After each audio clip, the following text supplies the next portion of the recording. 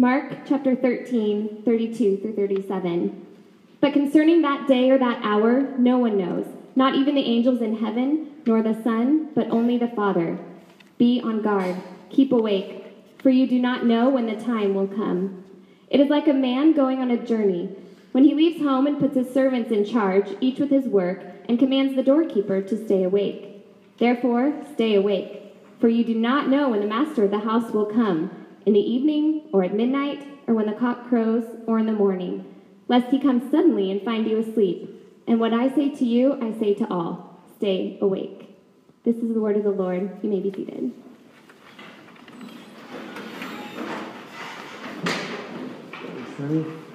All right, good morning, everybody. Good to see you all here this morning. My name is Dave. I'm the lead pastor here at Redemption Church Tucson. Redemption Church is one church in multiple congregations throughout Arizona. Actually, I just met some folks this morning from Redemption Gilbert, Redemption Tempe. Again, the people that are leading our worship this morning are from Redemption West Mesa. And I'll just take a second to say, while they're here, that this is actually the first Sunday in like 2 years that our normal worship leader, Stephen, has been able to just come and worship and just hang out here. So he's here. So just thankful. I don't even know if he's in here, but yeah, let's actually just give him a round of applause. Just thank him for his sacrifice, and obviously that also goes for all of you guys. Thank you so much for being here this morning with us. And before we get into it too much, a couple things.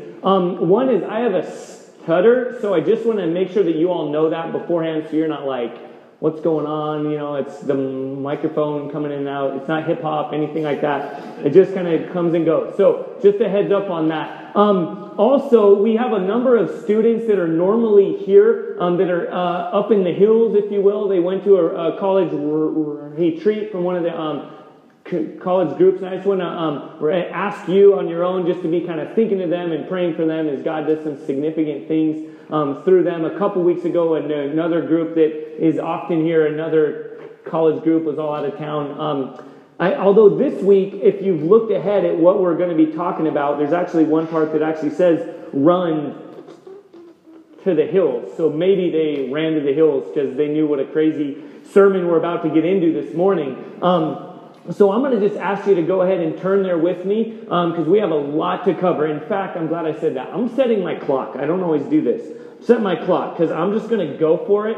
And once this thing explodes, I'll stop. So, because there's a ton to get into. So go ahead and turn with me to Mark chapter 13. If you don't have a Bible with you, go ahead and hold your hand up high and somebody will get you one. And if you don't own a Bible, please keep this one, okay? We want to give it. So yeah, hold it up and keep it up. And también si necesitas en español, tenemos. Solamente diga español. And I'm not just showing off for the folks from West Mesa. We say that every week. I memorized that one phrase. And so we say, because we want everyone to be able to read and understand God's word in their heart language, okay? So as they're, handing those out, as you guys are turning with me to Mark 13, we're going to cover the whole chapter. And so if you've been here with us, we've been walking through the gospel according to Mark. And every time we hit on a new chapter, you could, turn to your neighbor, say, welcome to chapter 13, if you want, because we have been plugging along for like a year, getting after it. And just a heads up on that note, we're coming toward the end of Mark. We're going to end the week before Thanksgiving. The plan is we will end Mark then, and then we'll enter into what's called the Advent season during the Christmas season. And then in the new year, in 2016, we'll get into a couple more series that we have planned there. So that's just a quick heads up for all you engineer folks that need to know like the next 10-year plan. There it is for you. So you got it. So this chapter, some of you might not have looked ahead. Some of you, this is your Super Bowl.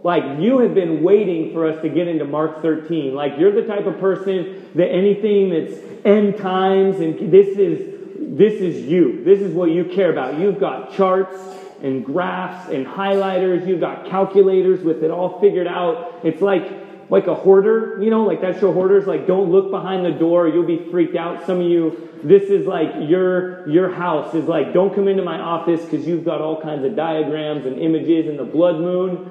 Man, you were doing backflips because of the blood moon and you had it all figured out.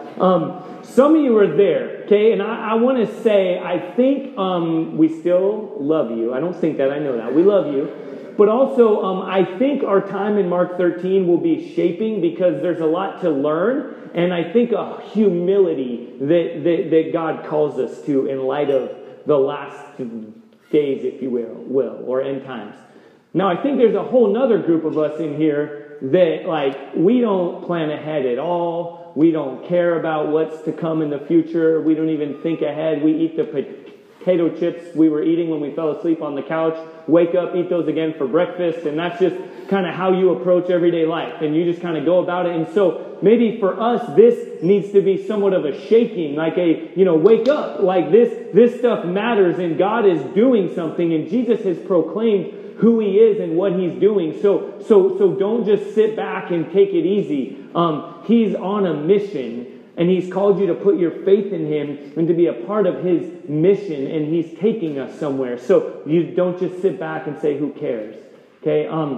So I think we all need to be humbled and maybe shaken a bit from our time in Mark 13 this morning. And I want to remind you, too, before we really get into it, that this doesn't just stand on its own. Okay, like Mark 13 isn't just this isolated conversation about end times and stuff like that you just then forget about everything else.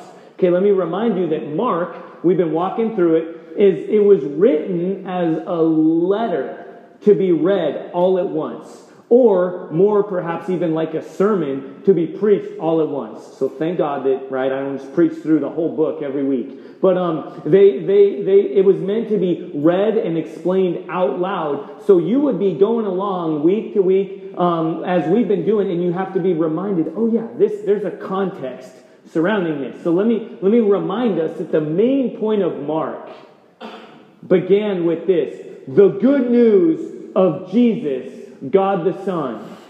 And then we've been presented Jesus, God the Son, is bringing his kingdom. And then we've been challenged, how do you respond to his good news? He's calling you to follow him and to trust him. And he's declaring that he is undoing the kingdom of this world, the brokenness, sin that we live in, and he's bringing his perfect kingdom. And he's challenging us to follow him and to respond to him. And so this stuff, as he starts to talk about the end times, fits in light of that context, okay? It fits in light of the good news of Jesus, and it always has to come back to that. And as we go on, I just want to give us some handles, too, to explain how we're going to walk through this. Because in our English language, there's some terms that seem similar to us. Some terms, as you'll see here, that we're going to walk through. One is these things, and then another phrase is those days or the last days. And that's meant to differentiate between kind of the short-term future, like what's going to be coming up. And Jesus is preparing his followers right there who are with him to be on guard for some things, these things that are about to happen. And then he'll also use some phrases of those days or the last days. Okay, so what we need to do is we need to, like if you ever picture an old, like, Moby Dick or something, like where they're on a boat and they look through a telescope that you can kind of go out or bring back. So we need to have that kind of lens, and we need to bring it back and understand where he's talking about the more short-term future and then where he goes out and looks for the long-term future. I just notice it echoes when I do that, so that's cool. It gets even louder. Now I know. If I need to really make the point, I'll just do this. All right? So okay, these things and those days, or the last days, okay, that's how we're walking through this. And the main point, as we wade through all this, the main point is this: stay awake, be alert. The good news of Jesus defines your life yesterday, today, and tomorrow. That's what we need to remember as we walk through these things, and that's what Jesus is hammering home to his followers. Okay, so I'm going to pray and ask God to take us through our time in his word. Let's pray together. Lord, thank you for your word. As my wife said when she read the scripture at the end, this is the word of the Lord. Please be seated. And Lord, we are reminded that this is your word. This isn't something that we can take out of context. You didn't give us this to take and do all kinds of intellectual gymnastics with, and to maybe set ourselves apart or above others or anything like that, Lord. So I pray that you will produce in us individually and corporately a humble posture, and yet an expectancy, Lord, where we trust that you will lead us and direct us, and that you have given your perfect word that endures forever to shape our lives today. So, Lord, we need you, and we trust you in Jesus' name. Amen. All right, let's get after it. Mark 13, in verse 1. And as he came out of the temple, one of his disciples said to him, "Look, teacher, what wonderful stones and what wonderful things." So what's happening here, if you can just remember where we've been here, is Jesus came into Jerusalem, right? The triumphal entry. That happened just a couple days before. He came into Jerusalem, the kingdom coming. Everyone's excited, but then the excitement just kind of died down. And Jesus just kind of, went, and then there was a small group, and he went into the temple, which is where we are right now, which is where he's going out of. He came into the temple, and he judged the temple. Right, he turned over tables and he judged it. And then as he left to go sleep, he walked by a fig tree, which we'll see comes up again here, this idea. And he cursed the fig tree, and the fig tree was dead to its roots. And Jesus pointed out to his followers that was a picture of the temple, of what he was doing to the temple. He was declaring judgment on the temple, because the temple was supposed to be a picture of heaven on earth. It was supposed to be a place where the nations, the entire world, could hear of what it meant to come and have a relationship with God, where God would be our God and we would be his people. And the temple was set up from its architecture to its interior design, to the curtains, to everything there. It was meant to be a picture of heaven on earth. And yet it wasn't fulfilling that function. It was a place where judgment and racism and socioeconomic division was exploited, and all kinds of stuff was going on. And Jesus said, this isn't the way it's supposed to be. He cursed the temple. He left. Okay? Then he comes back to the temple, and that's where he's been. And we're on Tuesday right now, by the way. Okay, so he came in, and now we're in Tuesday of what is called Holy Week. So think ahead. Friday, Good Friday, is when Jesus will be crucified. Okay, so we've been in Tuesday for a while here. And Jesus was having interaction. He was judging the religious place, the temple, and the religious systems. He was having arguments with the Sanhedrin, the religious authorities, the Pharisees, the Sadducees, the scribes. And then now he's leaving this temple. He's like, man, this place is dead. We're out, right? And he left, and he's going out, and they're exiting the temple. And one of his followers, still confused as everyone has been, is like, wait, this temple, like, it's huge, it's beautiful. Like, Jesus, you've said you're the king, right? Well, it's a great place for you to be your kingdom. Why not just set up shop here? And so they're kind of hoping. They're like, Jesus, we're leaving this temple, but isn't it great? Aren't these stones amazing? That's what's going on here. And so to help us understand what's going on in the first century here, the early church, those of you who have lived in Tucson for a while, we understand construction, right? We know when the dominant feeling is the city is being developed, and it feels like construction has been going on forever. Well, the temple is like a construction project that's been going on for 500 years. It was built, and then they've added on to it. They've done a bit more. They've done a bit more. And so this hope and anticipation has been building. Finally, this thing will be done. The king will come. The kingdom will be established. We'll get rid of all those other nations, of all other people. It'll be great. And Jesus is like, no. That's not what it's supposed to be like. Again, he's cursing the temple. But that anticipation has been growing. All right? Let me just see a show of hands. How many of you lived in Tucson before, say, 2012? Just have an idea. Okay, so maybe half of us. The other half, you don't know the way it used to be, right? When we moved back here, my wife and I moved back to Tucson in 2012, and we counted, there were 5 cranes around downtown Tucson. All kinds of stuff was happening. High-rise buildings that are now buildings that all of you who weren't here just take for granted. There were cranes. Traffic was backed up every day. You think it's bad now. It was crazy, right? Streetcars were coming in. All kinds of development. And there wasn't excitement. There was anticipation. But imagine if your entire hope for the entire world was built upon that kind of construction. And then Jesus, what does he say? Right? Look at this. Isn't it great? Won't it be great when the streetcar's done, when all the buildings are done, when one-way roads are made two-way? It'll be amazing. And it is. We love it. But that's the idea, is like, Jesus, whatever else you're doing, just finish this project and we'll be good. And Jesus says in verse 2, do you see these great buildings? There will not be left here one stone upon another that will not be thrown down. He's saying, guys, your hope is misplaced. And because of that, I'm going to get rid of this temple, because Jesus will declare that he is the temple. He is the hope of the world. He is the place where mankind can relate with God. And so Jesus says, this temple in the coming days is going to be wiped out. It's going away. And your hope that's been misplaced needs to be redirected and entrusted to me.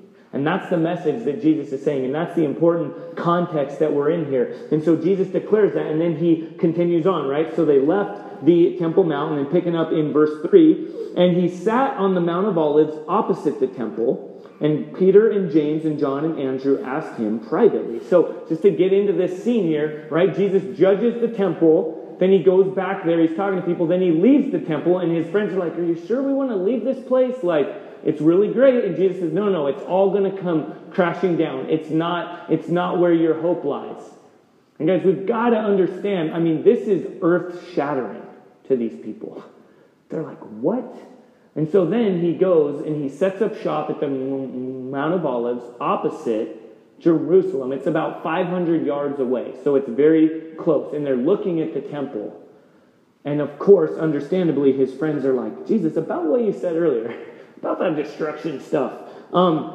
Is it really going to come down? Like, can you explain, like, what are some signs? How can we know? And then Jesus began to say to them, see that nobody leads you astray. And he goes on and gives a number of warnings. And I'm going to have to pick up the pace here a bit as we go, because I want us to get the main thing. I want us to get the forest and not get lost in the trees. I can't show all my work, okay? So if you're like a math teacher or you ever had math and they're like, show me your work. I can't do all that, okay, today. But I'll give you, I think, the main point. We'll get that. But so as we kind of pick up the pace and go through, Jesus says, here's a sign. A lot of people are going to come and tell you they've got it all figured out. And they're going to say, come and follow me. I've got the secret way. I've got the secret information. Don't believe them. Don't follow them. Keep your eyes on me. That's the message. And we know now, looking back historically, that happened. A non-Christian Jewish historian, Josephus, tells us that tons and tons of false messiahs or false Christs rose up and said, oh, come and follow us. We're the hope. We've got it all figured out. This big war's about to happen, and God's promised me victory. Come and, right? And we've seen that in our day. This is how cults get started. And Jesus says, don't think they've got it all figured out. Look to me. I'm your hope. Keep your eyes on me. Keep on trusting me. And then he goes on, and then in verse 7, something really helpful comes up. He says, many will come in my name. This is verse 6, saying, I am he, and they will lead you astray. Verse 7, when you hear of wars and rumors of wars, because things are going to happen, the world is going to be crazy. It's going to feel like it's going to hell in a handbasket. All kinds of craziness is going to come up. When that happens, understand, this must take place, but the end is not yet. What he's saying is this stuff has to happen. And that right there is incredibly good news for his followers then, for the audience, the people that would be reading Mark, and for you and me. Hear me, look at me. This is the message of God that he's in control. No matter what kind of circumstance we're facing, these people were about to face the end times, if you will. Rome was going to come in and drop the hammer. The temple was going to be destroyed. They were going to be persecuted. We all will face some kind of end times in our day, some version. All right, I'm not just saying that the end times are a metaphor for this at all. But the main point here is Jesus is saying, whatever is going on cosmically in the world around us, whatever is going on in your own life, I'm in control. There's no plan B. Even the seemingly chaotic world that we live in, it's how it's supposed to happen. If you remember, we've talked about this before. Jesus is saying, I'm the author of the story, and I'm also the hero of the story. So calm down, take a breath. I'm in control. These things must happen. And he's intentionally saying these things. And then in verse 8, something goes on that I just want to, again, further help us understand. In verse 8, it says, these things are but the beginning of the birth pains. And this language will be used again, time and time again. And this was an illustration that we would never just come up with on ourselves, right? Like, I don't talk about birth from the stage, and this isn't the type of thing that we really talk about. But in Jewish context, in their day, women giving birth was a communal event, all right? The family was there, the extended family was around. Kids didn't learn where babies came from MTV. They saw it, all right? They were right there, and they knew this stuff. And you know that it's awkward, and it's hard, and it's difficult, but in God's design, it comes out good. And there's life. And though, sadly, tragically, that's not always the case in our world and what we experience as God intended to be, the birthing process produces life. And this illustration and this imagery is used time and time again to say, listen, even though it seems like this is the very worst thing you could be going through, at the end of it is life, is hope, is joy, is my kingdom, and all its goodness. So Jesus is telling these people, listen, whatever you're going through, there's good news. And then he continues on, and he explains them, and he says to them, listen, don't prepare ahead of time in verse 11. Again, if you're the highlight person, if you've got it all figured out, if you've got the maps up on the wall and you know how it's going to end, I think this whole chapter is saying, don't do that. Don't try to prepare, because in so doing, what you're doing is you're saying, God, I don't need you. Right? If you're the end times person that's got it all figured out, you've got guns stashed in the wall, and you've got all kinds of food, stored up, and you've got it all figured out. I think the dominant message in Scripture is don't do that. Continue trusting in Jesus. He's got it under control, and he says in verse 11, when you're going under all kinds of persecution and they bring you to trial and deliver you over, do not be anxious beforehand for what you are to say, but say whatever is given you in that hour, for it is not you who speak, but the Holy Spirit. And that's not necessarily talking about in an argument, the language, and you're going to trust the Holy Spirit to give you what to say. This is a picture of when you're on trial. Because if you're a citizen of the kingdom of heaven, if you're a follower of Jesus, you will be put on trial. Right? That's a promise.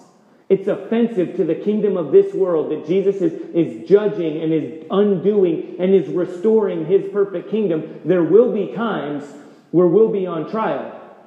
Now, that's not an excuse to force the issue and just be a jerk and think it's like us versus them. No, the languages we've looked at all throughout is that he's bringing a work of restoration, but you can still count on the fact that some are going to be offended by that. And in this case, and with many people around the world, it's hard. They're persecuted. There's trial. Saying when you're on trial, trust that the same Holy Spirit who is enabling you and who is directing you right now will be faithful and will lead you then in that day.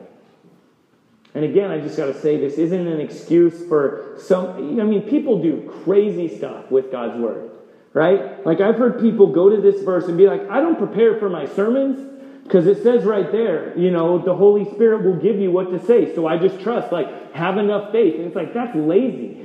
Right? That's not. So this is not an excuse to be lazy. This isn't an excuse for me to just kind of come up here and wing it. But it is an understanding that the Holy Spirit is going to continue to lead us. That he is the hope to keep our eyes pinned on Jesus. And then he continues on and says, look to me, trust in me.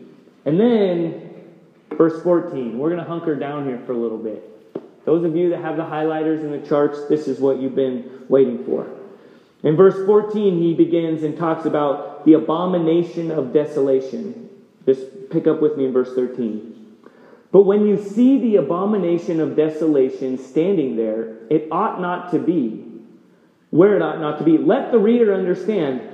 Then let those who are in Judea flee to the mountains. Let the one who is on the housetop not go down nor enter his house to take anything out. And let the one who is in the field not turn back to take his cloak. And alas, for women who are pregnant and for those who are nursing infants in those days, pray that it may not happen in winter. For in those days there will be such a tribulation as has not been from the beginning of the creation that God created until now and never will be. And it goes on. So what's being said here, all right? I think there's a little bit of a now and not yet. The primary message Jesus is saying with the abomination of desolation is what will happen to these people in AD 70. And what you and I, looking back, has already happened.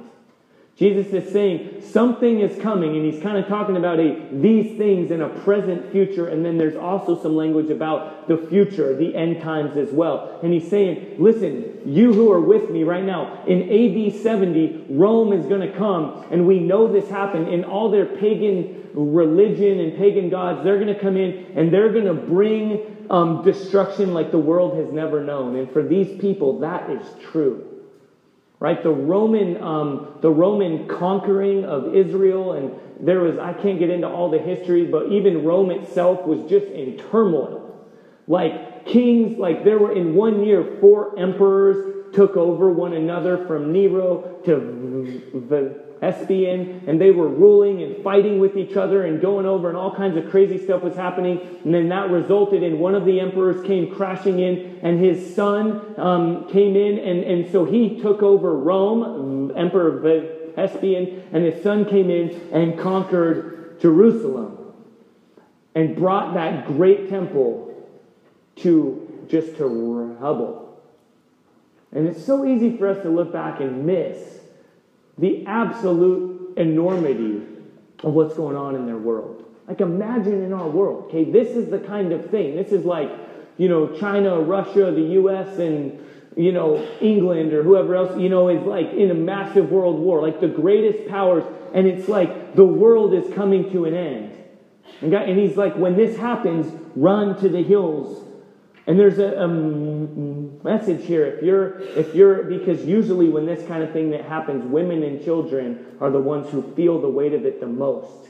And he's saying, get out. When that happens, when that finally happens, run. Flee to the hills. But there's also a language here that is used that is, and it does have the now and not yet, the these things and those days. Because there's also a language that is good news for you and me. Okay, so we don't just look back, oh, that happened in AD 70. I want to get home and see what happens. There's some good football games going on. There wasn't a good football game on last night, by the way. But there's some good stuff going on. I want to get home. Who cares? No, there's a continual message in a language here that for all people, for all of God's people, to be prepared and to understand that when it all goes down, when it all seems like it's all crashing in, look to Jesus. Trust in him, for he's in control. For the good news he gives in verse 20 here.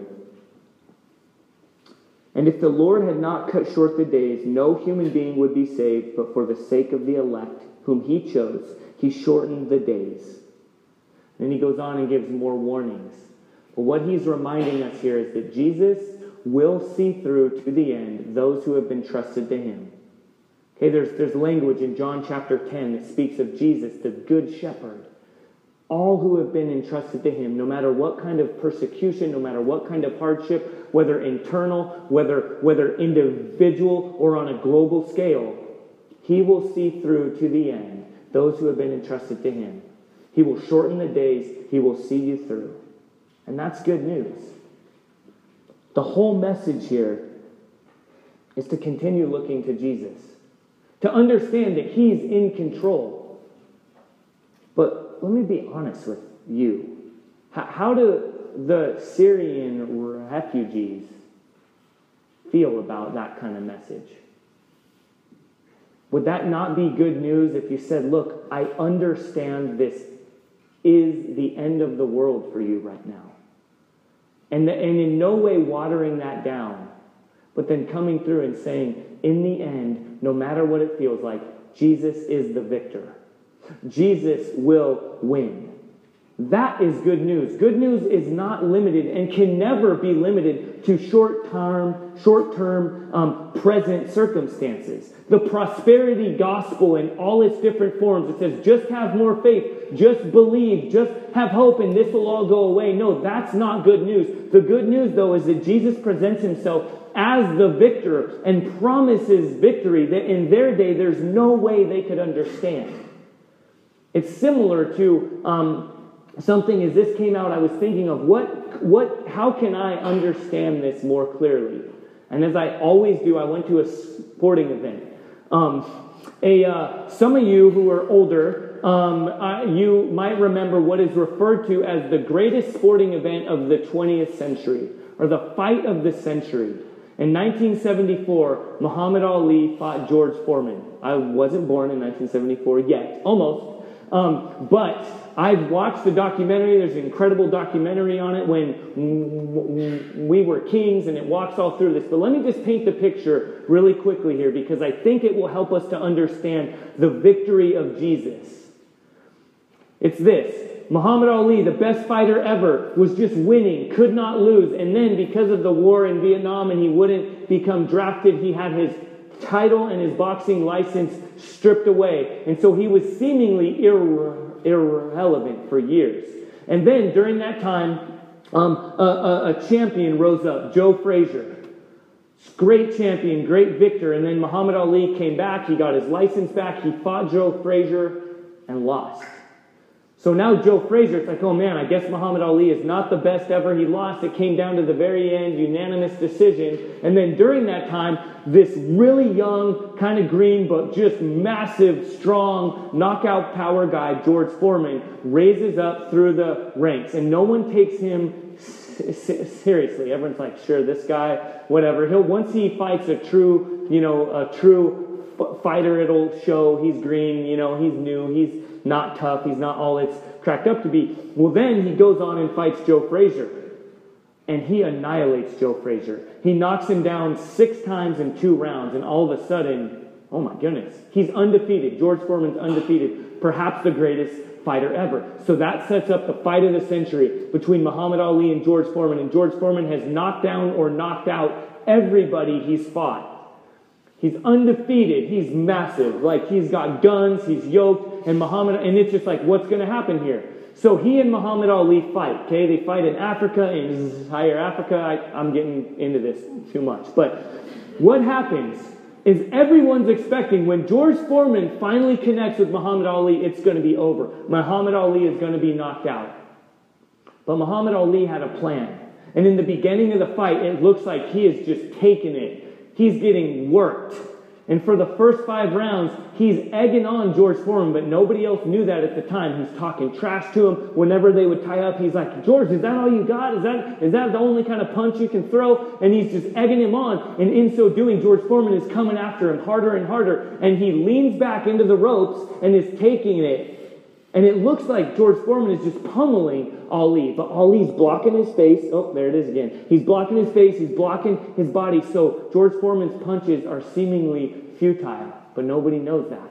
And Muhammad Ali, after the fact, called it, what do you call it? Some of you guys know this.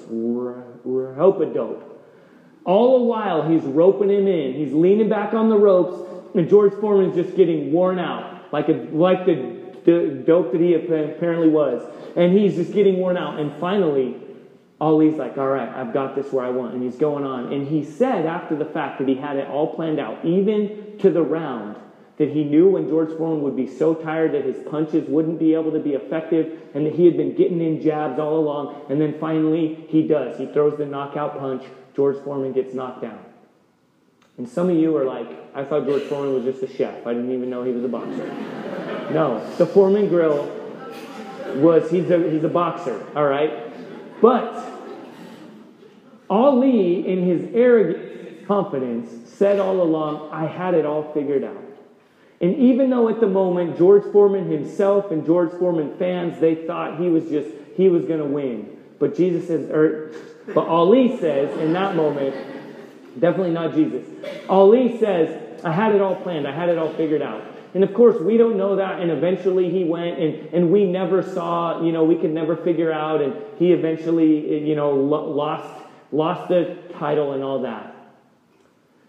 But the picture of Jesus, the message of Jesus here is, I have it all figured out all along. And the message and the charge is, you don't have to figure it out. There's a charge time and time again. And it does go back and say these things. And Jesus, again, brings them back to understanding this temple will be destroyed. And when these things happen, keep looking to me. And in those days, when the end comes, keep looking to me. Don't try to figure it out. Look to me. And Jesus does say, and we can look to him and say, he has already thrown the knockout punch. The people in this day couldn't understand it. They're confused. But guys, you and me get to see the knockout punch has already been thrown. Because when Jesus put himself on the cross, and he hung there and said, it is finished. And then he said, Father, into your hands I commit my spirit. And he said, Father, forgive them, for they know not what they're doing. And then when Jesus victoriously rose from the dead, proving his knockout punch and ushering in the kingdom, he says, trust me, the knockout punch has already been thrown. Guys, the call to have hope, the call to have faith is not futile.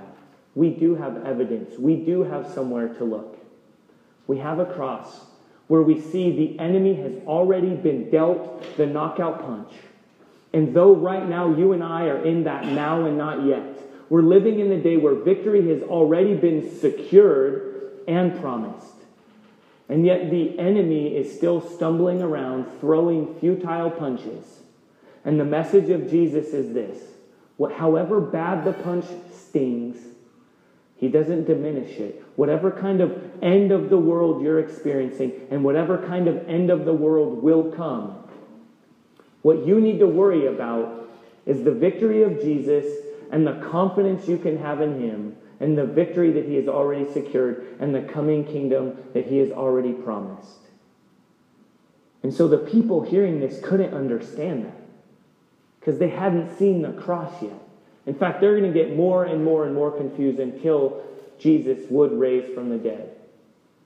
But then it goes on and it talks about those days and the last days. And the message stays the same. Jesus says, don't figure it out. Even the Son of Man doesn't know. In verse 32, concerning that day or that hour, nobody knows. Not even the angels in heaven nor the Son, but only the Father. But be on guard and keep awake. Guys, that's a charge to all of us in this room.